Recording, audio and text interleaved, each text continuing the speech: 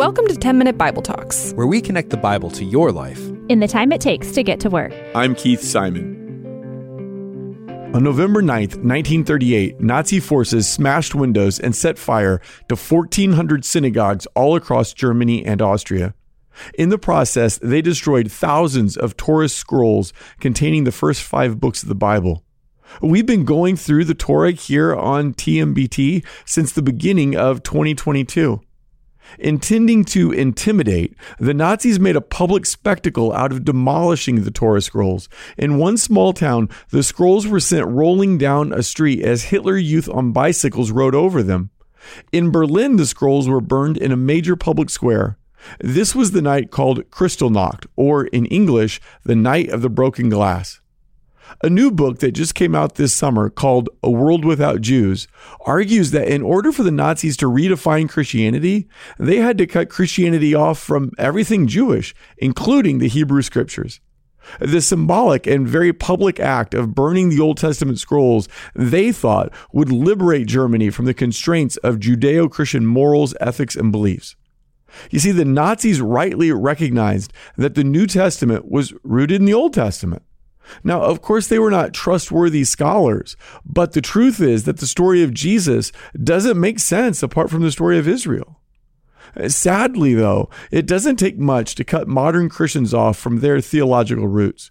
Too many Christians avoid the Old Testament other than having a few favorite Bible verses that most likely come from the book of Psalms. But without the Old Testament story, a person is going to have a very incomplete picture of Jesus.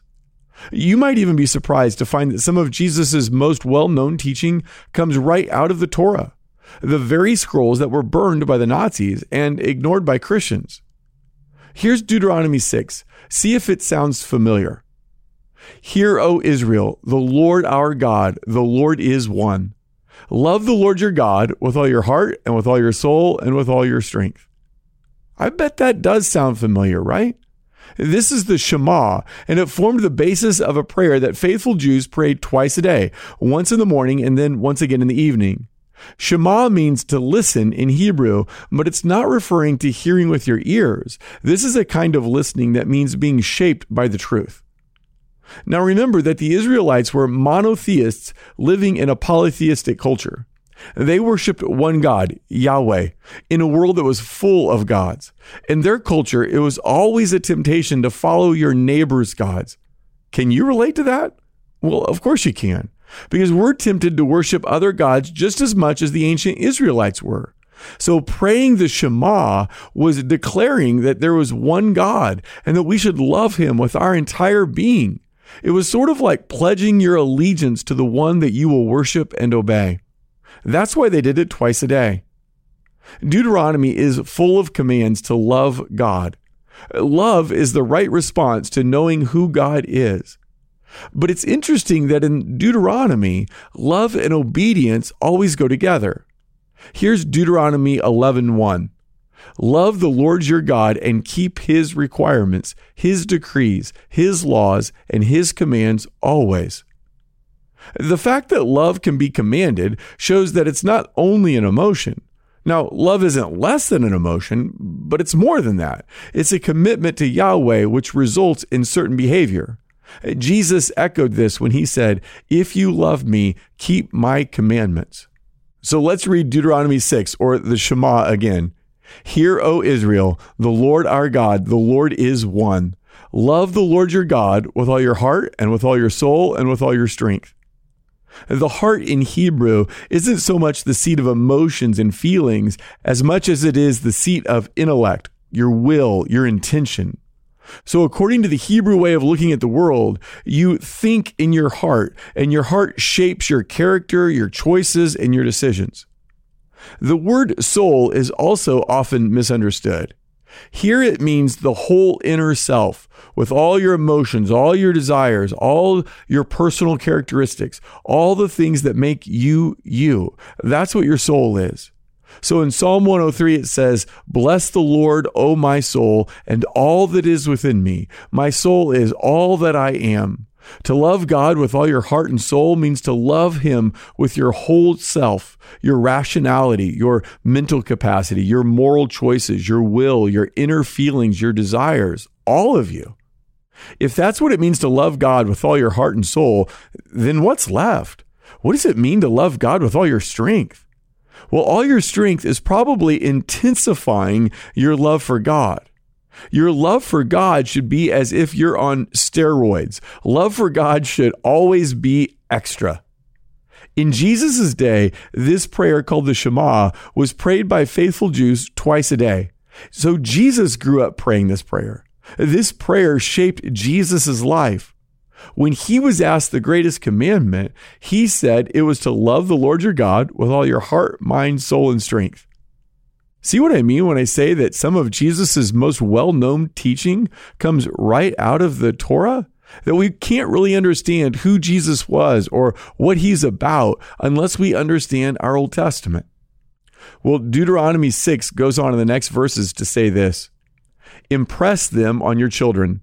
Talk about them when you sit at home and when you walk along the road, when you lie down and when you get up. Tie them as symbols on your hands and bind them on your foreheads. Write them on the doorframes of your houses and on your gates. You see, these great spiritual truths, they weren't just for kings or priests or leaders. They were for everyone. The commands of God were supposed to be a part of the ordinary conversation in our homes. They weren't just for the nation of Israelites as a group, but for every individual. And the primary responsibility for the development of a child's faith lies with the home. It lies with their parents. But somewhere along the way, we got the idea that it's primarily the responsibility of the church to teach a kid their faith. And you can see how that happens.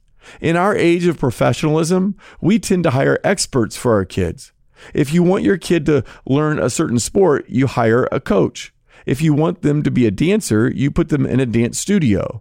If you want them to be able to play piano, you hire a piano teacher. If you want them to do well academically, you might hire a tutor. If you want them to grow in their faith, then you send them to church. Oh, but that's not the way God designed it. It's the home, not the church, that is the one who is primarily entrusted with raising children in their faith. Even though 2 out of 3 parents with children under the age of 18 attend religious services at least once a month, the majority of parents do not spend any time during a typical week discussing spiritual matters. It's not so much about having family devotionals where everybody sits at the dinner table, minds their manners, and talks about the Bible. Although if that's working for you, then that's a great option. No, Deuteronomy 6 says it's when you sit at home or walk along the road, when you go to bed and when you get up in the morning. In other words, as you go about your daily life, talk about Jesus and the life he calls us to. Do it when you get ready in the morning. Do it when you're driving in the car to school. Do it while you're eating dinner or before and after TV shows you watch. Do it while you attend sporting events. And if you think about it, the only people who are there in all those various situations are mom and dad. One of the most important reasons that parents have the primary responsibility to bring their children up in the faith is because parents are the ones who are with their kids in every part of their life. In the 2004 Summer Olympic Games in Athens, Greece, the Americans' 4x100 relay race was favored to win the gold medal. Some people thought it was the strongest relay team ever assembled. The team featured Marion Jones, who was a sprinter who had won 4 gold medals at the previous games in Sydney.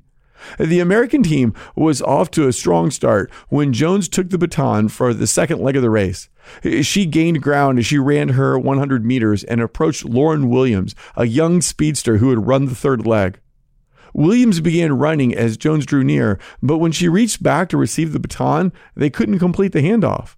They tried once, twice, 3 times. But each time it missed Williams' hands. She just couldn't seem to wrap her fingers around it. Finally, on the 4th try, they made the connection. But by that time, they had crossed out of the 20-yard exchange zone and were disqualified. Everyone knew they were the fastest team on the track. The night before, they'd had the fastest qualifying time by a mile. But when they couldn't complete the handoff, their race was over.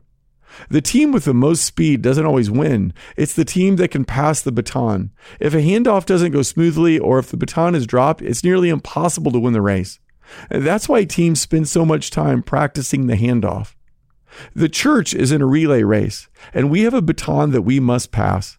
Of course, the church's baton is not a 6-inch tube of metal like the baton in the Olympics. No, our baton is something far more precious than that. The baton that we must pass is nothing less than the Christian faith. Our responsibility is to hand off our faith in Christ to the next generation. That happens best when parents and churches work together. Hey, thanks for listening. If you want to go deeper, sign up for the 10-Minute Bible Talk newsletter. You'll get a short email once a week. It'll challenge you to grow in your faith, give you interesting background on today's passage, and a lot more. Just click the link in the show notes to sign up. It'll help you deepen your journey with Jesus.